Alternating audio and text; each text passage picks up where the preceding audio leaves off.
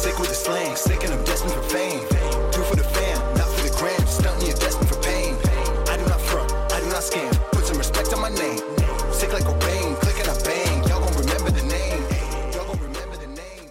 What's up, ladies and gentlemen, boys and girls around the world? I would like to welcome you back to the podcast. This is Real Talk with Zuby. Today, we've got on a special guest. This is Caroline Farrow. She is a writer and a journalist, as well as a commentator as well. I believe she's also a wife and a mother. So welcome to the show, Caroline. How are you doing? Yeah, great, thanks. Hi, Zuby. How's everything going? I'm exhausted, actually. I didn't realise, I said to you off air, I didn't realise this was going to be a live stream with my face. Otherwise, I would have, looked more presentable. But yeah, I mean, it's been absolutely crazy.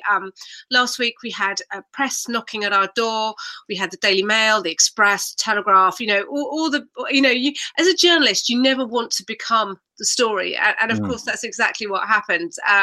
So yeah, it has been quite mad. So run us through. Tell us what actually happened. Why were the police knocking at your door? Why were the media knocking at your door? What have you been up to, Caroline? I've been very naughty. So I often appear on television when they want a kind of Catholic conservative view on things. I'm almost like, gosh, you're too young to remember, but I'm like the kind of 21st century Mary Whitehouse, who's supposed to clutch her pearls and say, oh, isn't it terribly shocking whenever I see sort of the state of the morals of the nation decline, so to speak. And I was asked to go on Good Morning Britain in September about Girl Guides, okay? So Girl Guides were changing their policy, meaning that they were going to allow in boys who identify as girls. And they wanted me to go on in sort of the role of the outraged mother who won't let her children join guides as a result of this new policy. And actually, this was not a trope or a conceit. My eldest daughter had been in Rainbows and Brownies, and my younger daughters have been agitating to join the local pack. And I won't let them join because what the Girl Guide's new policy says is that if you are a boy who identifies as a girl, then you can join and you can go on the overnight trips, and parents won't be allowed to know. So your teenage daughter could be sharing a tent with somebody with a male body or intimate changing facilities, and you won't be allowed to be informed. And that also extends to volunteers. So, the guides are now going to let men who identify as women be volunteers in guiding, which means, quite often they'll be helping them with personal care and all sorts. And we as parents won't be allowed to know. So I went on Good Morning Britain to debate this with Susie Green. And I have to say, and Susie Green is the Chief Executive Officer of Mermaids. So that's the UK charity that lobbies and advocates for the rights of transgender children. And I have to say, the debate was really frustrating because Susie just trilled, oh, trans girls are girls. And I was thinking, no, that's such an easy trope, isn't it? Trans girls are girls, they just want to be girls. No, they're not simply girls. What does it mean to be a girl? It doesn't mean to have a penis and testicles and a male body if you're a girl. And the debate finished, and it was quite funny because I've been on television an awful lot over the last 8 years, and I've debated people who are completely ideologically opposed to me, and that's fine, and we really disagree strongly, but we've always been really civil and pleasant and nice. And Susie just stormed off the set without making any eye contact at all. And then a week later, 10 days later, I discovered that she was still pursuing Posey Parker, who you've had on the show, behind Standing for Women, who does the adult human female billboards. She was still pursuing Posey Parker via the police because of things that Posey has said about Susie Green's child. And I was just so incensed by this and by what Susie Green was advocating. I said the same thing, and that is namely that, Susie Green had her child castrated and mutilated, and she advocates this for other children. And, I just think it's outrageous, and we need to be aware of what it is that's being advocated. So I made a series of tweets, about 4 or 5 tweets, and I forgot all about it. And because I have activists all over my Twitter account all the time, I have a tweet cleaner on it, which automatically deletes stuff every 2 weeks. So I can't remember, it might be 10 days, but, regularly, I have a regular interval where everything just gets wiped. So I heard nothing, forgot all about it. I wasn't saying it to get a reaction. I just thought, hang on, Posey is not the only one saying this, solidarity. And then last Monday, I got a phone call, and she left a message, and I had to ring her back. And basically she said, I need to speak to you about some tweets you sent. she said, following an interview you had with an appearance you made with Susie Green on Good Morning Britain. This phone call is from who? From the police, Surrey Police. Okay. Saying, following an interview you had on Good Morning Britain with Piers Morgan and Susie Green, my first thought was, oh my goodness, this is crazy. This is nonsense. This is insane. I'm going to be interviewed for something I said on television. This is my opinion. You made a series of tweets to Susie Green and you misgendered her daughter. And I was like, whoa. And wait, to be clear, by daughter, you biologically mean son, right? Yeah, exactly. Okay. And I thought, whoa. And I couldn't remember precisely what I'd said. I remembered vaguely that I had criticised her, but I couldn't remember the specifics. And all I was told was I misgendered. I was going to be called in for a police interview, which is, taped under caution. So when they do that, they suspect you of committing a crime. And I said to her, okay, so what crime am I accused of? And she said malicious communications. So I looked up the provisos of the Malicious Communications Act, and I couldn't see how I fitted any of them. I wasn't saying anything that I knew was untrue or that was untrue and I suspected to be untrue with the purposes of causing alarm or distress or anxiety. I wasn't saying anything indecent, obscene, grossly offensive. And, I wasn't even tagging in Susie Green on Twitter. I wasn't using her handle. I was talking about her, not to her. I certainly wasn't saying anything derogatory about her daughter to her face. I was just saying, this is the objective reality of what you did.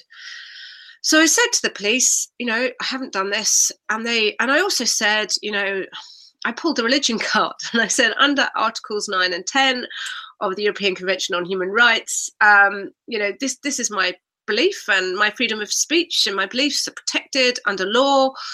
And that didn't cut any ice. And I said, we're having a conversation here about what it means to be male and what it means to be female. This whole transgender issue is part of a national conversation. I've been contributing to it in a professional capacity.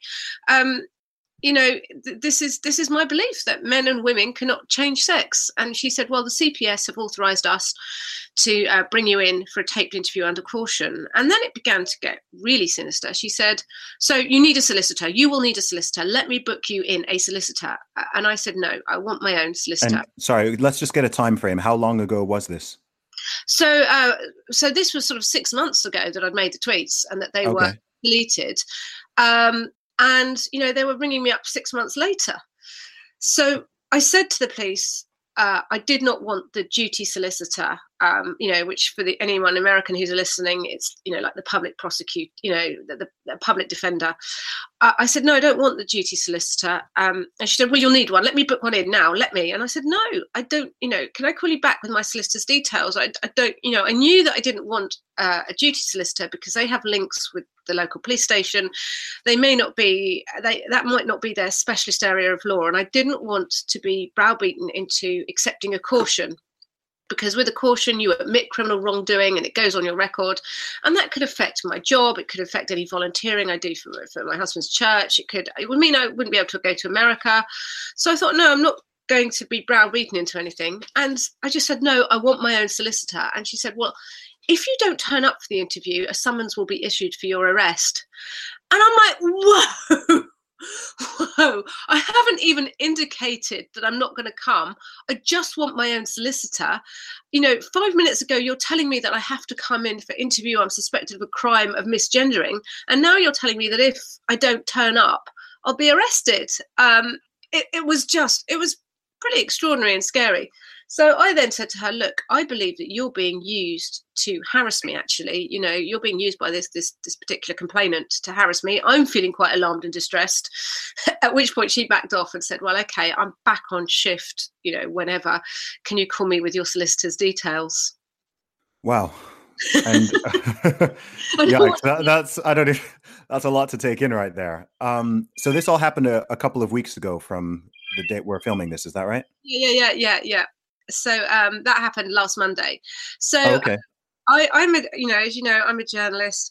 So what I did was I actually had a print deadline that night. I had a column to finish, and I couldn't I just tried to write something.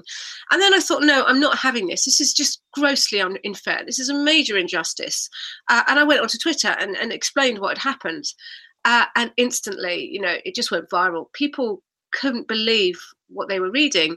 And I, in some ways, when I put it on Twitter, I wasn't expecting actually this reaction. I just wanted to kind of highlight it and see if I could get some backup. And then, people were agreeing with me and saying, this is outrageous. And then the next thing, 24 hours later, Susie Green, who had made the complaint, went on BBC television, and she showed the tweets. She showed the tweets that I had said, and she said, Caroline is lying. This isn't just about misgendering. Look, she said that my daughter was castrated and mutilated, and this is abuse, and this is terrible, and look how bad it is. And I thought, gosh, let what I've said stand. Let that be out there. Let people read what I said about you castrating your son and mutilating your son, and that I think this is child abuse. Let people see it and judge for themselves. Let them look at the facts and judge for themselves whether or not I'm right. And I was actually, when the tweets were released, I thought, this is glorious. This is really good. This is glorious, because now everyone can see, and I knew that I hadn't said anything abusive, that this was just, objective comment. So for me, it was good news, although it was frustrating because I couldn't comment because I was still under police investigation. They were, one of the things that was really sinister that the police said was, we need to ascertain her motivation for saying what she said, so that kind of, if you say anything on social media with the motivation of upsetting people, which people do all the time, every day, every minute, every hour, then somehow it would be a crime. And Susie Green really shot herself in the foot, because she actually admitted on the BBC that she had reported me for misgendering, that had formed part of her complaint, that I was against the Equality Act in terms of what I'd said, and it was interesting. It was like the Streisand effect. She was trying to say, look what she said about me, and everyone was saying, well, actually, that's right, isn't it? That's what you did do. Oh gosh, yeah.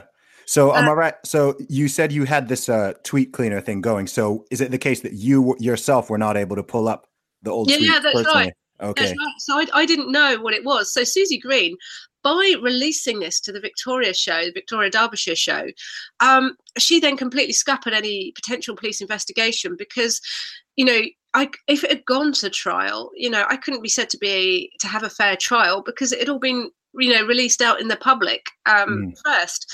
But even before she did that, my solicitor said to me, look, if this goes to district court, they'll just chuck it out. Won't get anywhere, because, so it's just her being vexatious. But she then told Zuby, so she told Good Morning Britain she was dropping the charges. She told all media outlets she was dropping the charges. She told Victoria Derbyshire she was dropping the charges, but she didn't actually tell the police. So the police said, we cannot drop the charges until she formally signs something.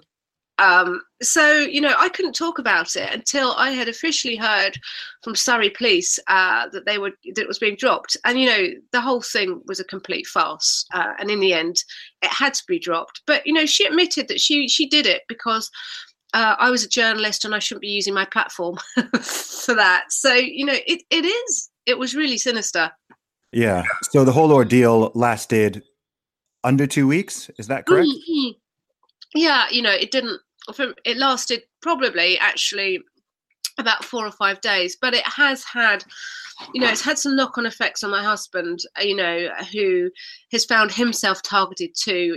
People can be really antediluvian. They think that, let's hold my husband accountable for his wife's views. And it's kind of, it's difficult in the real world. I was out shopping the other day, and you feel like everybody's looking at you, and it hasn't been all that pleasant. And I also know that I've still got the activists after me, looking to kind of shut me down. But the other thing I think I would say is, so spare a thought for Posy Parker here, because she's still under police investigation for doing exactly the same thing. And the only reason that it got dropped against me was because I have the journalistic contacts to kind of push back and make a fuss. Posey doesn't. And, you know, Susie Green is going after people. In fact, the whole of Mermaids are going after people to kind of set an example, you know, pour encourager les autres. And to say, look, if you say these things, you're going to get the police on your door. And, you know, there's that other lady, Kate Scottow, who misgendered somebody. And, you know, the police came to her door, arrested her, put her in a police van, locked her up for 7 hours without sanitary products, you know, in front of her kids because she misgendered and then dead named somebody. So and, you know, I have a question. So what crime are they even claiming that is being committed here? They're claiming kind of that it's harassment, I think, and malicious communications. But actually, when people make themselves public figures and put themselves in the public eye, then arguably, as I know, you attract criticism and, you know, and you attract people saying really the most nasty things about you. The only way in which it veers into actual harassment is if you really take it into real life and you just, you know, devote your entire Twitter feed, as people do about me. It's insane. I've got people devoting their entire social media output to kind of proving what a dreadful person I am. And then, you know, I've had people out my kids' schools and, you know, my ex's details and, you know, say really frightening things about disfiguring my face with acid and, you know, I've had kind of really, you know, sexually humiliating insults and suggestions and threats sort of chucked at us. You know, people have done nothing about that. And these ones aren't crimes, right? Yeah. So, you know, the police are like really selective about. I mean, one of the things I said to the police so I had this deranged man posting photos showing that he was 3 minutes walk away from our house, saying, "Oh yeah, mass at their church is going to get really interesting because, you know, my husband's a priest."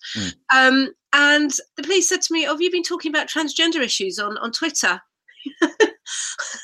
And I was like, what's that got to do with it? And, you know, all the time that this man was, you know, targeting my kids, he was posting pictures of my kids and my ex's details and names and employment details. He was posting these where? He was posting this on a website, on an abusive website he's got about me. He posted my ex-husband's employment details, who he worked for. He said he was going to contact my ex-husband to find out how many men you've had up there, Farrow. He was obsessed with my sex life. He's always talking about my sex life. He's ordering me sex toys, saying which ones I need and that I should bend over and, you know, slip my knickers down, bend over, and it's gross. Okay. And he's saying all of this. And, you know, the police are like, well, just don't look at it if you don't like it. Oh wow. Yeah.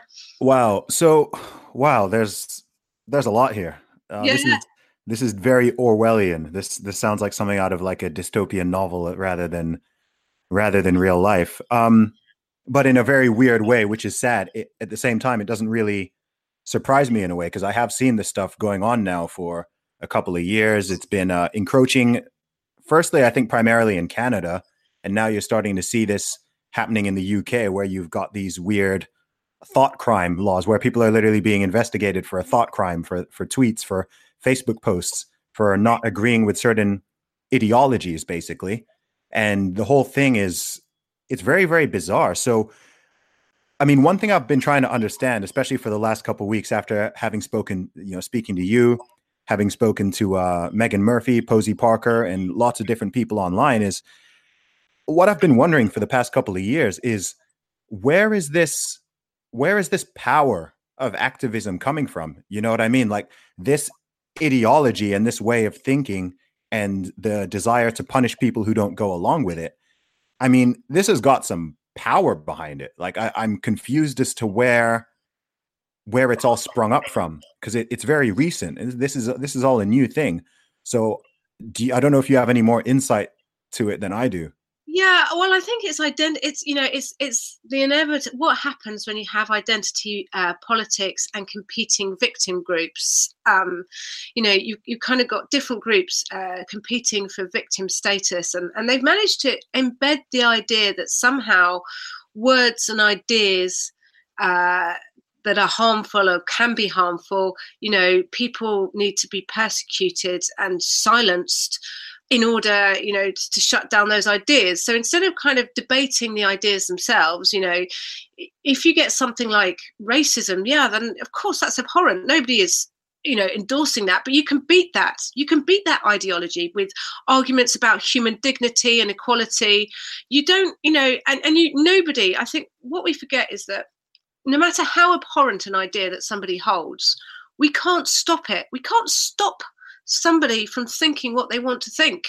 Actually, what we can do is not allow these ideas, to dominate, but actually everything not agreeing with something is being designated as hate. And I think it's partly because we're in a post-Christian society. I also think as well, I blame a lot of the kind of neoliberalism that we've had, starting with Tony Blair.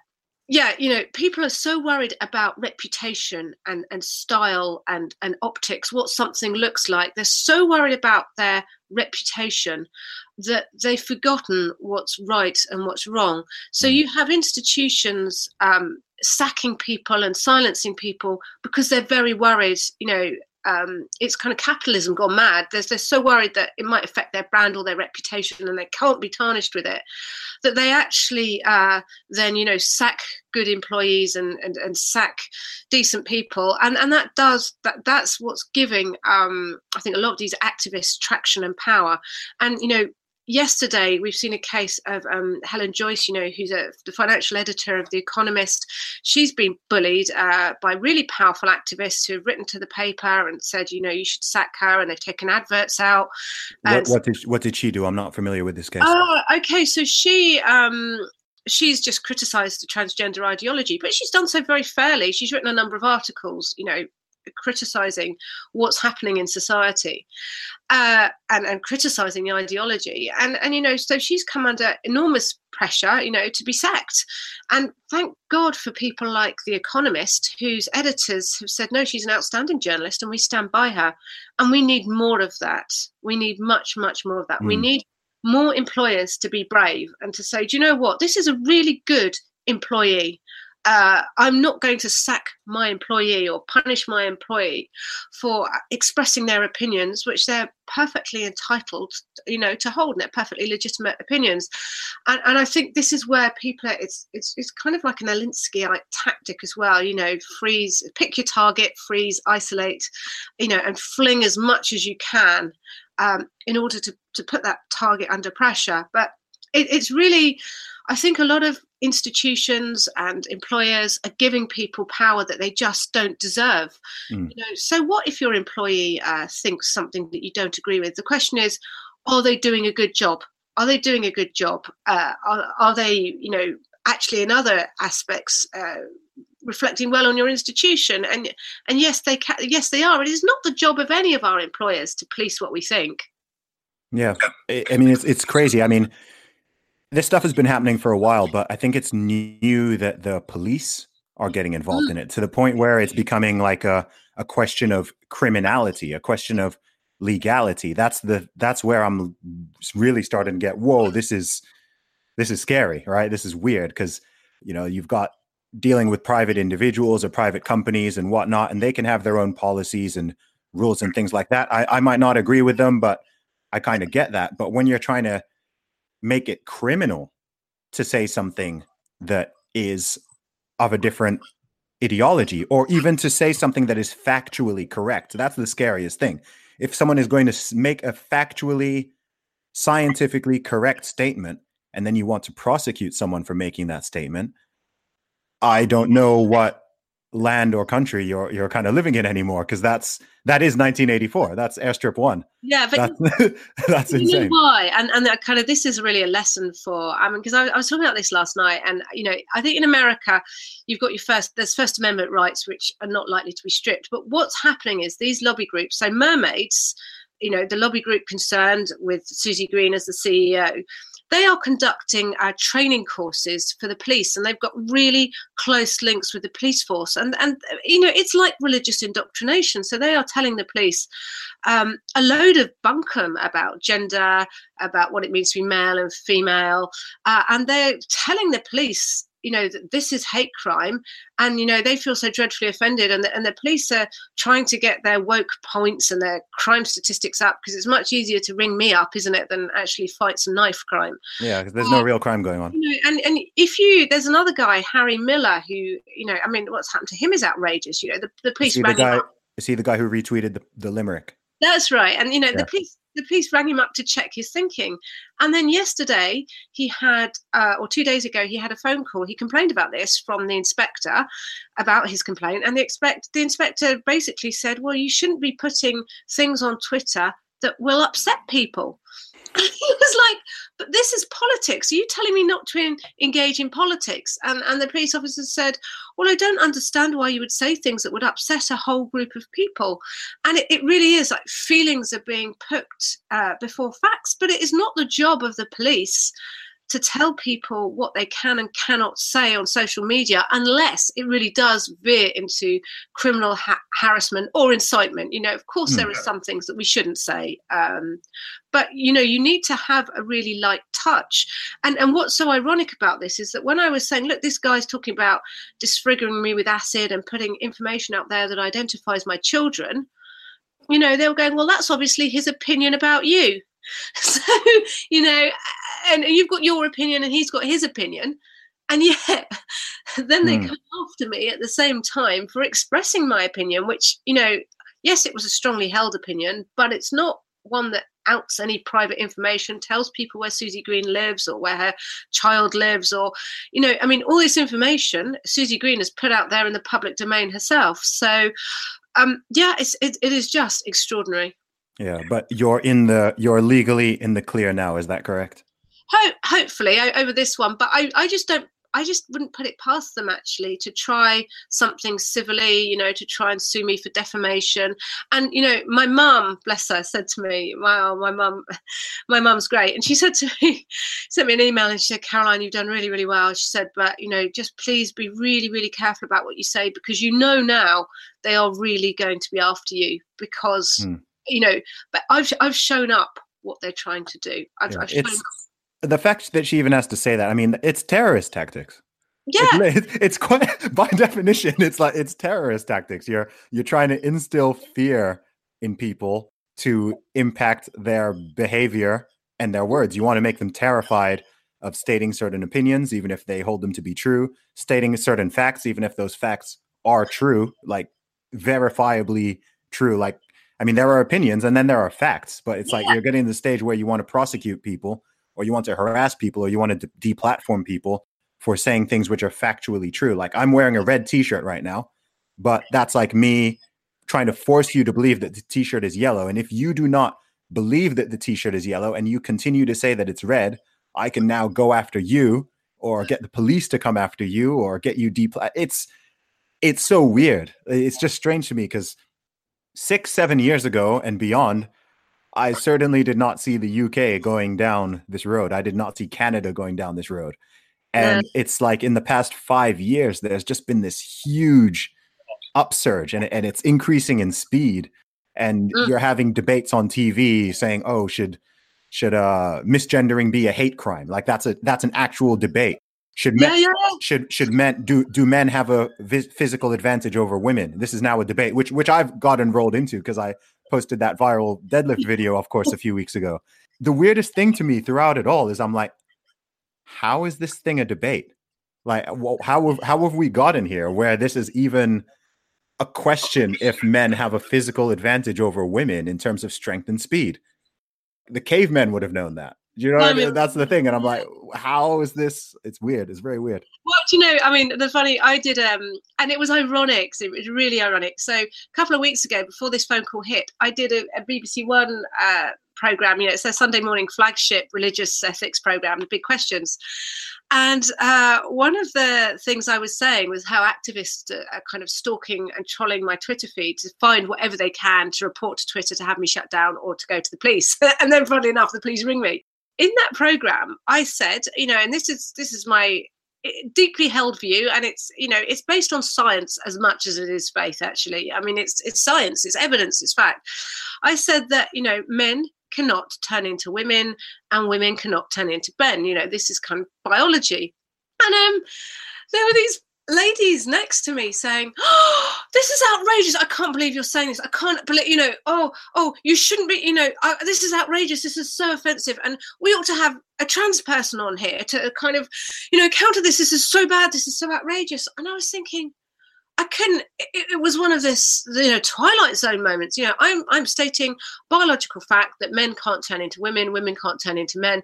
And people are foaming at the mouth because it's so outrageous and, so unkind. And we need a trans person to say what they think. This is fact. This is really, the emperor's new clothes. And, what stunned me then was this week, I went on Good Morning Britain again on Monday. And, Susanna Reid and Piers Morgan laid into me for not being very nice and for being. Oh, I did see that, actually. I did see that.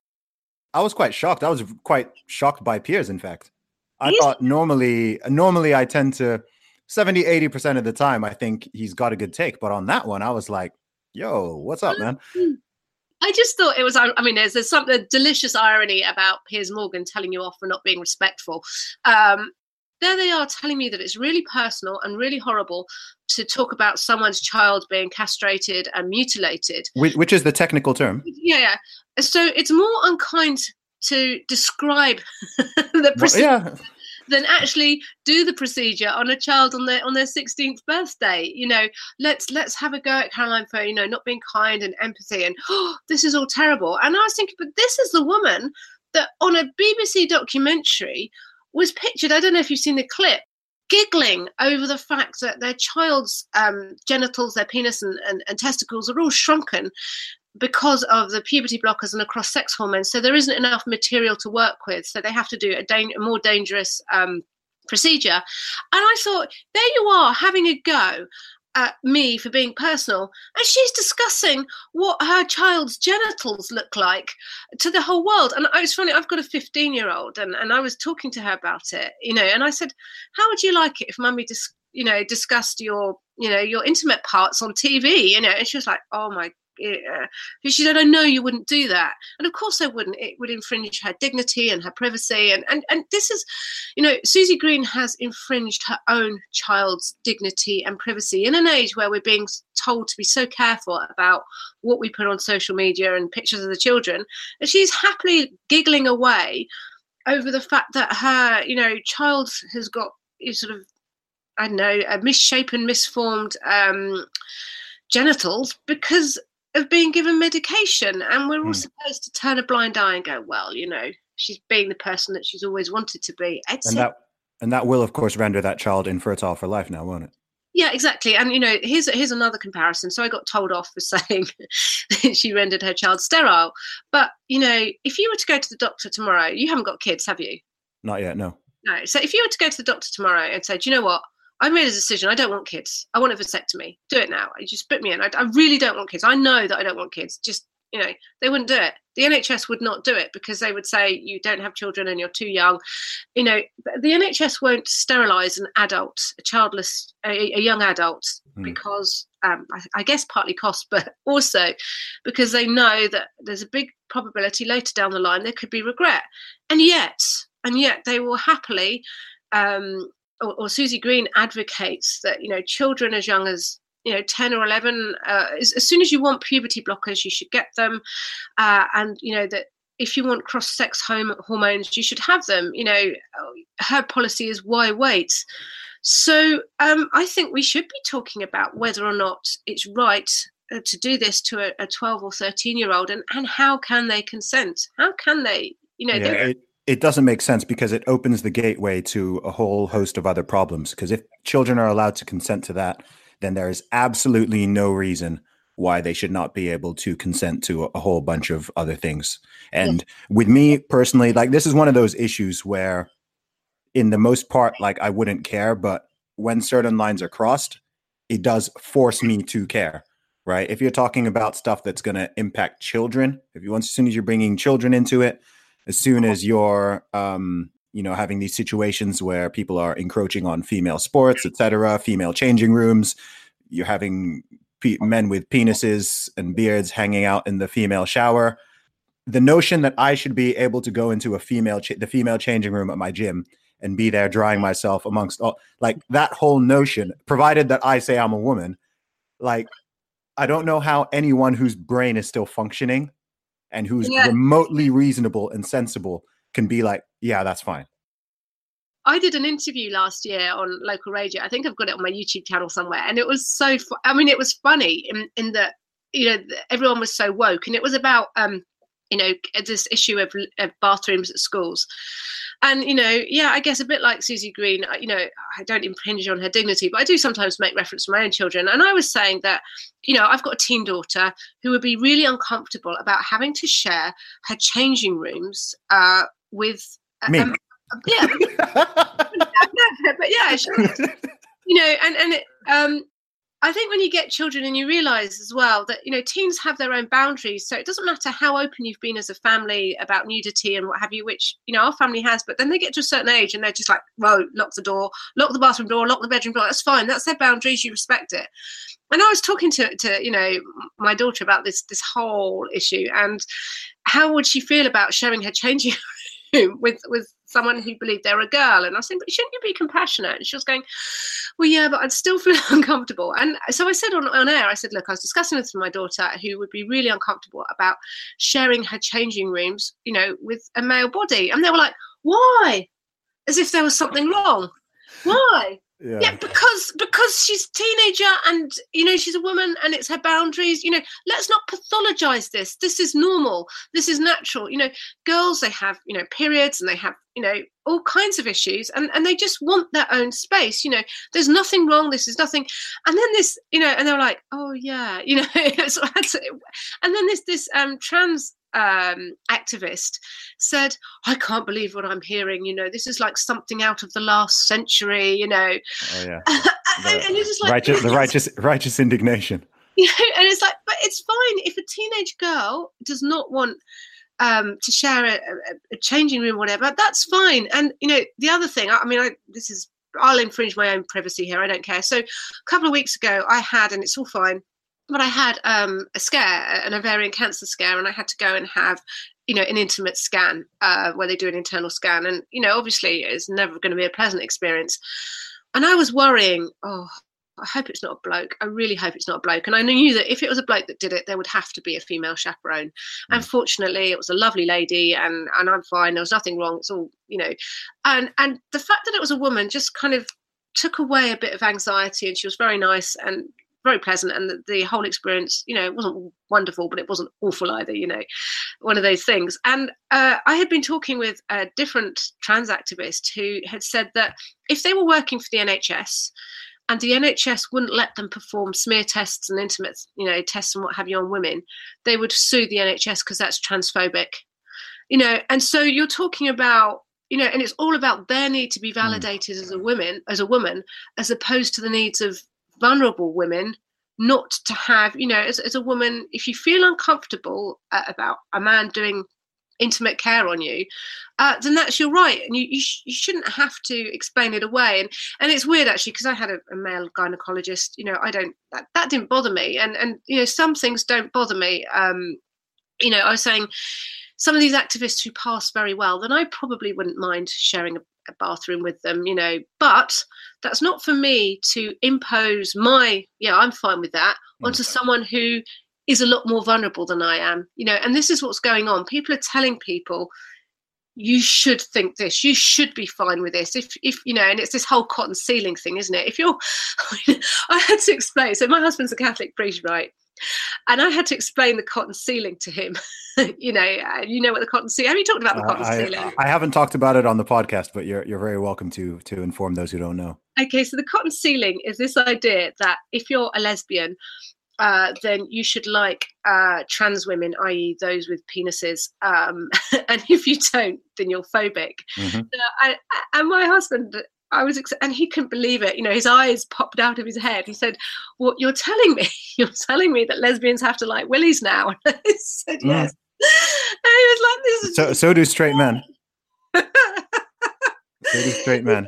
If there's another man who looks exactly like me, and he claims that he's a woman, and I say that I wouldn't date him, then apparently I'm some kind of phobe as well. Yeah. Yeah. I'm not just heterosexual. I'm now a bigot because I don't want to date another man. I think one thing that gives me hope is that a lot of these ideas that are coming out of this woke intersectionality sphere is they're in direct conflict with each other. And in a weird way, like it's terrible that it's happening, but in a way, it's kind of good that there's this clash between the original version of feminism and then this whole transgender ideology, because these things are not compatible. They're not compatible. So I don't know which one's going to come out victorious in the long run, but I think that people are at least starting to be like, oh wow, okay, these people who I thought were on my side or whatever, this is not actually the case, because you're having I know when I spoke to both Posey and Megan, for example, they were saying, gosh, this is the conservatives, this is the non-feminists, this is all the people who perhaps they've had certain ideas about over the past years or even decades and had a negative perception of. And it's like, wow, these are the people who are actually defending women, right? The amount of messages and emails I've received from people who call themselves feminists just saying like, thank you for sticking up for women's rights and standing up for women's equality in sport and all this kind of stuff. And it's very strange to me because I'm not someone who, I don't call myself a feminist. I guess by the sort of original definition going way back, pretty much everybody is by that original definition, but I'm not really a fan of what a lot of it has morphed into in the past decade or so. So I don't personally go by the label, but hopefully, needless to say, I stand for equal rights. I think women should be able to have their own space, have their own sports, have their own safety, their own privacy, their own security, all that stuff. Men and women are different. Cool. It's fine. It's always worked. No problem with that. If men and women were not different, none of us would even exist.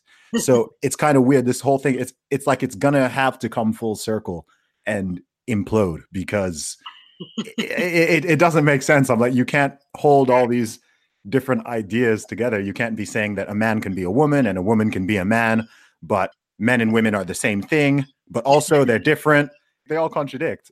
Well, I think the big irony of all of this is that, so I've never, I'm a feminist in as much as probably the same as you. I really believe in female flourishing. And I also believe that, female biology presents a unique set of problems for women that we have to deal with that men don't. But then again, I understand that male biology presents a different set of problems.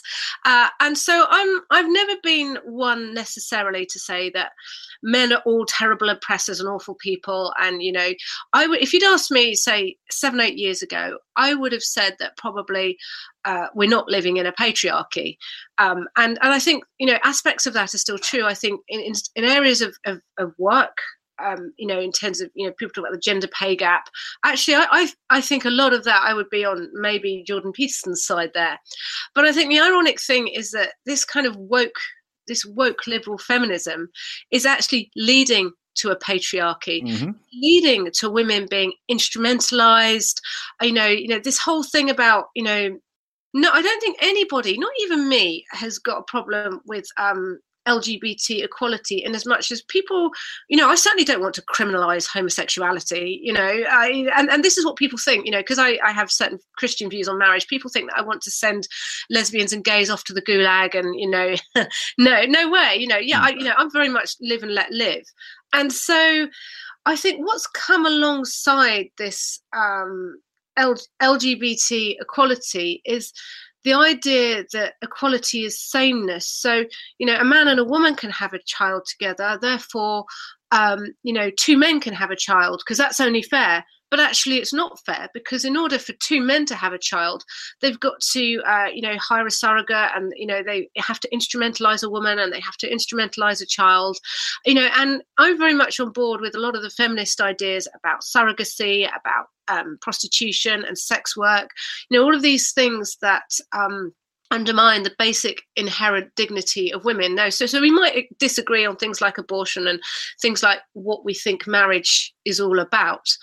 But on other areas, there's a big consensus, and I see liberalism liberalism is leading to real female oppression in terms of sex work and surrogacy, and the ideas a woman is just it's liberals that are calling us breeders and, cervix havers and just. Oh yeah. What was the one that was that one last year where they referring, instead of saying vagina, you're supposed to say front hole. Front hole. I mean, what is that all about? Cervix haver, and instead of pregnant women, pregnant people. That's right. And I was talking about this about 3 years ago when I first started talking about this. And I did a radio interview with someone, and I was saying, look, men are saying that they can have babies, and this person thought I was insane and making it up. And was, of course, men can't have babies. And I said, no, there's this guy, Trevor McDonald's actually a woman. And of course, Trevor McDonald's well-known newsreader in the UK, or was. And they thought, I was on the wind up. They really thought I was on the wind up, that I was claiming. And I said, no, and I could see, the language of female fertility and motherhood just being thrown away to suit a tiny minority. And when you then start denigrating female fertility, which is bound up with being a woman, and it doesn't matter whether or not you've got children. I'm not saying you've got to have children to be a woman, but actually women have to negotiate their entire fertility, their entire lives, whether or not to have children, when to have children, if they can or can't have children. Being a woman is really bound up with fertility. And when you start just kind of trying to sideline that, that's when you actually sideline women, and by just kind of reducing it to a function. Well, I did hear last week that men can now be mothers, apparently. Yeah. That's one I heard last week. It's getting harder and harder to tell the difference between people being serious and satire. And that was really exposed when I did my viral tweet, because to this day, I'm still getting messages. I'm still getting tweets from people who my girlfriend was saying, some people she knows were coming up to her and was like, does Zuby actually identify as a woman now? We're like, what was that all about? There's people who got angry at me because they thought that I had genuinely taken the record from women, and they were saying that that's not fair. You're actually a bloke. You can't be doing that. So like people were upset for different reasons based on how they interpreted it, which was really fascinating, because I was like, wow, people can't even tell if someone is being serious or not anymore. That's how far it's gone. So if someone is there on TV talking about men can be mothers, then I'm kind of sitting there like, I don't know if they're just trolling. Like, I don't know if this is, here I am, like, I don't know if this is just like a troll and they're just there tongue in cheek, like, haha, I'm going to go stir some stuff up, or if they genuinely believe what they're saying. And it's very difficult to tell now. People have disengaged critical thought. And although this is really funny, so there was someone yesterday, I think she's called Sally Hines, and she's come out with some extraordinary statements like the female skeleton did not exist before the Enlightenment. What? It's the religious people who aren't scientific, right? Yeah. And the thing is, although part of it is very funny, you've also got a slightly more sinister side to it, because you've got, trans women saying that they deserve womb transplants, and they deserve, the opportunity, when womb transplants really become mainstream, they deserve them, and they deserve the opportunity to have a baby. Now, if you think of the gross experimentation that would be involved in giving a man a womb and then putting a human being inside that, and what could happen. I mean, this is actually experimenting on the human race on a large scale, just to justify a bizarre ideology, and we know that there are kind of crazy wacko scientists out there who want to push the bounds of reality because they want to see what's achievable. But actually, when you see people saying that they are entitled to female wombs and they're entitled to the experience of childbirth and pregnancy. Well, of course, a man, even if he had a womb, he wouldn't be able to give birth naturally. It would be a cesarean. And, you think of all that's involved in that, right from the environmental impacts, just to the impact on the human person and the human child. This is really kind of major, nasty stuff. And it's kind of going down a slippery slope. I mean, you would think it was a joke, wouldn't you, that men saying that they ought to be able to have babies and have wombs. Why would you do that when you've got so many women who really struggle with infertility and want to be able to conceive, and then you're saying, oh, actually, I'm going to give a bloke.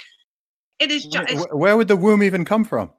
Oh, it would come from, somebody who's donated it, who's passed away. Oh my God. I like the whole thing. It sounds like some of the like flipping Nazi or Japanese World War II experiments that they were trying to do. Yeah. I mean, it is. It is gross. So there is a sinister side to it, and I do think this is one of the reasons why we do need to push back on it. And I also think when Brexit is over, parliamentarians need to raise this, and they need to stop the police interfering in people expressing these doubts, and we need to have much more of a debate. Okay, Caroline, how do we save the world then? I'm trying to do my bit here. I'm talking to all these ladies who have been persecuted over the last few weeks. I didn't just keep talking. Just refuse to be silenced, And as I said, I'm lucky. I'm really lucky in that I've kind of got away with it. I hope that I shouldn't speak too soon. I'm touching wood here. But you know what? Just use what's happened to me and say, have you heard about that journalist? And she had the police knocking on her door because she talked about Susie Green's son being castrated. And, talk about, free speech, talk about whether or not a child who has their testicles removed aged 16, whether that's ethical, whether or not they're a man or a woman, use what's happened to me, not to go, yeah, Caroline Farrow is amazing and fantastic, because we know that, but actually this is established, but actually talk about, because I'm very aware at the moment there's a lot of press and interest about, but this isn't about me. And I am just voicing the concerns of loads and loads of women out there. And go on Mumsnet. I would say I've learned so much from the Mumsnet forum. Go on there, get informed, because this matters. This is a really fundamental issue which affects the whole of society. What does it mean to be male, and what does it mean to be female? Is what we're currently going through, is this a good thing for society? No. And I'm hoping that it's going to be a rebalancing. There has to be. Yeah, I think there will be. I mean, I said last year, and I was saying again today, that I think there are going to be a lot of surprising alliances over the next months and years to come, because certain things are going to such a degrees that I think a lot of people are feeling disenfranchised or abandoned by some of the people who they thought were on their side, or who they thought would align with them and support them on certain things. I mean, I'm seeing this a lot. There's all these women in particular who are getting dragged through the media spotlight, getting criminally investigated and things for speaking out on some of this stuff. Do you know who's had my back over this? Who has had my back the most over this? It's not the Catholic Church, it's lesbians. Oh, really? It's these people who I'm supposed to hate and they're supposed to hate me. There's been silence from the institutional, Catholic Church in the UK over this. But who has it? Who's had my back over all the abuse and, everything that I've gone through? It's been the radical feminist lesbians, And so, it's kind of reinforced my faith in womankind, really. Yeah. Why do you think that is? Why lesbians specifically? I think because they've been really targeted by this ideology themselves, and I think lesbians out of, the LGBT alliance, lesbians are always the most marginalized and find themselves kind of, the most taboo. There's this kind of stereotype of a gay man, and he's very wealthy, and, the pink pound, and it's all show tunes and, Friends with Dorothy and all these sort of caricatures. But, lesbians are, it's kind of hated, really. Lesbians are hated because they don't fancy men. And I think they have just seen what's happened to me, and they've seen men being really misogynistic and really hideous. And they've just come out and they've said, you know what? Feminism is, we hold the line. There's Andrea Dawkin, we hold the line with our sisters. And, I've been kind of profoundly grateful and moved and humbled that it has been the lesbian community, particularly when I was speaking out against same-sex marriage and about abortion, which they vehemently disagree on. Actually, they've still said it doesn't matter. It doesn't matter, Caroline. We're still behind you because we can see what's happening. And it's been amazing for me, actually. And I regard many of these radical feminist lesbians as actually my true sisters. Yeah. Well, that's interesting. That's very interesting because. I think on lots of different sides and from lots of different angles, like I said, I just think people are finding that they have, people are understanding. I mean, it sounds so fundamental and obvious, and it's something that's been obvious to me as a kid, that you can disagree with people on some things, but still have common ground and still treat each other with decency, right? There's not going to be anyone out there in the world, or very few, who you align with entirely on every issue. And I think for whatever reason, people get used to this very binary black and white thinking that, okay, if this person disagrees with me on this one thing, then they need to be banished and I can't even talk to them and I'm not going to listen to them and they're just an idiot, or they're just a racist, sexist, bigot, homophobe, like whatever, like they're just the worst thing you can call them because they disagree on this one thing. And I think slowly but surely people are going to realize that that's a very immature and unrealistic view of the world, because people are individuals. People do have different opinions. Sometimes they're going to clash. But even when they clash, you can still have a discussion. You can still have a debate and at least try to understand that other person's perspective. I mean, one beautiful thing about me doing this podcast now for a couple of months is just being able to talk to, I mean, I'm always someone who talks to a big range of people anyway, but just being able to, talk to different people, see where they're coming from. Again, there'll be stuff we agree on. There'll be things we disagree on or view from different angles or different priorities or whatever. But the way I look at the world is ultimately we all need to get on with each other. Yeah. Like we're all living in, we're all in, everyone in the UK, it's like, okay, we're all on this island. So, so let's get on with each other as well as we can. Oh, it's all very hippie-ish, isn't it? Peace and love. very much so. I mean, it's a whole premise, isn't it? You can really disagree with somebody. You can disagree with the choices they've made, but that doesn't mean you hate them. It just means, we're all doing our best, aren't we? We're all doing our best to live a good life according to our own moral codes. And I think that's not moral relativism, because I think, there are some ideals that we should aspire to and that supersede other ideals. But just because you have a different idea doesn't mean that I hate you or you're a terrible person or, I mustn't talk to you. It's just like, okay, let's see what we can agree on. And hey, it doesn't stop, basic human friendship, does it? Absolutely. Do you find that just being a Catholic woman in the UK, which you shouldn't think should really be some kind of crazy, contentious, rare position, but do you find that is becoming increasingly, I don't know what the word is, not necessarily marginalized, but maligned and misrepresented? Well, I think because I'm deemed to be an extremist Catholic, because I agree and promote all the difficult stuff.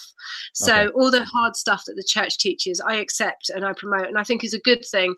And people can't get their heads around that, because the zeitgeist is very sort of sexually libertine.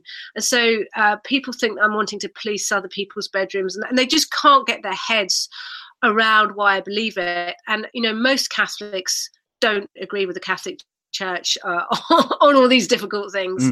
So I'm deemed quite sort of extreme and outrageous, but actually I'm not. I'm just mainstream. This is mainstream Orthodox Christianity. It's not an outrageous thing, but I think people just have to realize that, yes, I do believe all this, and I think it brings you happiness. It certainly does actually bring me happiness. What doesn't is, people kind of the assumptions and the hatred. But then, my faith tells me that, we were told that it wasn't going, Jesus told us it wasn't going to be easy. And I was perhaps being really naive when I started out years ago. I thought that people go, yeah, she's got some really good things to say, and this is really interesting.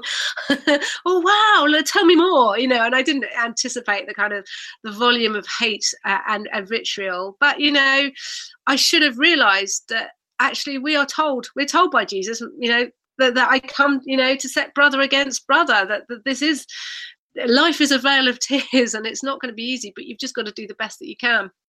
Absolutely. Okay, Caroline. So what's next for you? I'm just going to keep plugging on and keep trying to do what I do and say what I say and try and convince people of the truths of the world as I see it. Become a Catholic. It's marvelous. It's great. I'm a Protestant. I'm a Protestant already, but that can be close enough. There's always we're not Catholic yet. That's yeah, but yeah. But I'm not going to let it stop me. And I just hope that I can carry on with kind of good humor and good faith, and see what happens. Caroline Farrow, thank you so much for joining Real Talk with Zuby.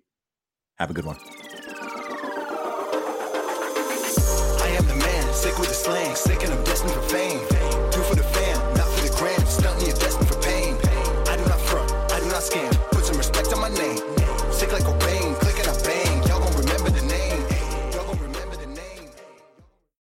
Without the ones like you, who work tirelessly to keep things running, everything would suddenly stop. Hospitals, factories, schools, and power plants, they all depend on you. No matter the weather, emergency, or time of day, you're the ones who get it done. At Grainger, we're here for you with professional-grade industrial supplies. Count on real-time product availability and fast delivery. Call, clickgrainger.com, or just stop by. Grainger, for the ones who get it done. When you need mealtime inspiration, it's worth shopping Kroger, where you'll find over 30,000 mouth-watering choices that excite your inner foodie. And no matter what tasty choice you make, you'll enjoy our everyday low prices, plus extra ways to save, like digital coupons worth over $600 each week. You can also save up to $1 off per gallon at the pump with fuel points. More savings and more inspiring flavors make shopping Kroger worth it every time. Kroger, fresh for everyone. Fuel restrictions apply.